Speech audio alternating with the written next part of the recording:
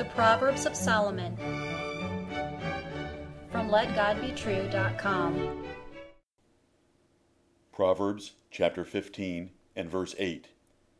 The sacrifice of the wicked is an abomination to the Lord, but the prayer of the upright is his delight. Hear the words of God and Solomon again.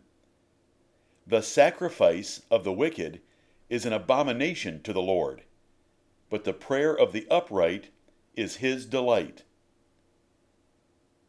Listener, does God despise your worship, or does he delight in it? What a contrast! The Lord God considers the worship of some people to be an abomination. He does not just dislike their worship, he hates it. But he delights in the prayers of others. What a difference! Is your worship an abominable stench in God's holy nostrils, or is he pleased with it and with your prayers? When wicked men worship God, no matter how accurate, how sincere, or how costly their effort, it is detestable, disgusting, and loathsome to him. He hates it. He told Israel in Isaiah chapter 1, "Incense is an abomination unto me. Your new moons and your appointed feasts my soul hateth. They are a trouble unto me. I am weary to bear them." He told Israel in Amos chapter 5, I despise your feast days, and I will not smell in your solemn assemblies. God hates your sacrifices, prayers, and worship if you come with sin in your life. Ritual without righteousness is obnoxious to him. He wants your obedience, not your worship. The sacrifice God wants is a broken heart. Psalm 51 and verse 17.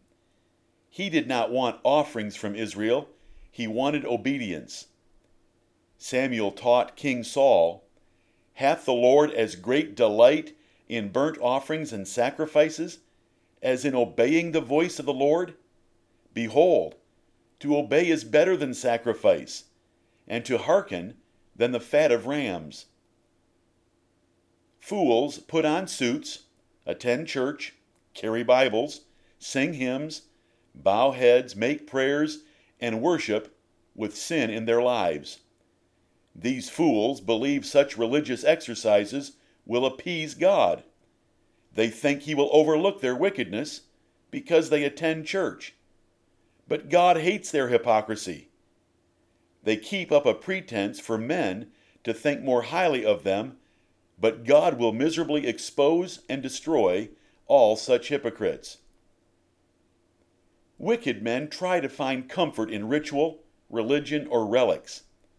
Israel worshipped Moses' brazen serpent, the Ark of the Covenant, the temple, and the Scriptures. Catholics wear crucifixes, and Baptists attend Bible studies. But these things have no saving power. They simply add condemnation to hypocrites, for the jealous God cannot tolerate the presumptive use of religion by sinful pretenders.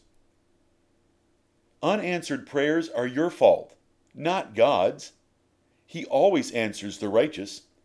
He may not give the answer they expect, but he always answers. Unanswered prayers are your fault. In Isaiah chapter 59, you can read, "Behold, the Lord's hand is not shortened, that it cannot save, neither his ear heavy, that it cannot hear. But your iniquities have separated between you and your God, and your sins have hid his face from you, that he will not hear." It is your fault. He that turneth away his ear from hearing the law, even his prayer shall be abomination. Solomon wrote in Proverbs 28. Accuracy of worship, correctness of doctrine, and sincerity of worship have nothing to do with it. God does not care how accurate, correct, or sincere you are if you come with less than a pure and trembling heart. He does not want a bowed head. He wants a bowed heart. Not praying is better than praying hypocritically. Though the wicked man brings costly sacrifices, though he gives many hours of his time, though he leads the worship of God with great fervency, yet God will reject it for the simple and poor prayer of his humble saints. What a contrast! No matter how much is given to God or a church, the only thing he will accept is the humble petition of a righteous man. God delights in the prayer of the upright. He hears it and answers it with pleasure. James 5:16 tells us, "The effectual fervent prayer of a righteous man availeth much." Proverbs 15:29 tells us, "The Lord is far from the wicked, but he heareth the prayer of the righteous." If sinful fathers give good things to their children, how much more will God give good things to his children that obey him? This lesson is simple and true. Believe it. What causes God to despise your worship? A single, unconfessed sin. David wrote in Psalm 66 and verse 18, "If I regard iniquity in my heart, the Lord will not hear me." Peter wrote in 1 Peter 3 and verse 12, "For the eyes of the Lord are over the righteous, and his ears are open unto their prayers. But the face of the Lord is against them that do evil." Confess your sins right now, listener. If you worship God with sin in your life, you are aggravating your horrible condition before him. You will bring his certain, jealous wrath down on your head.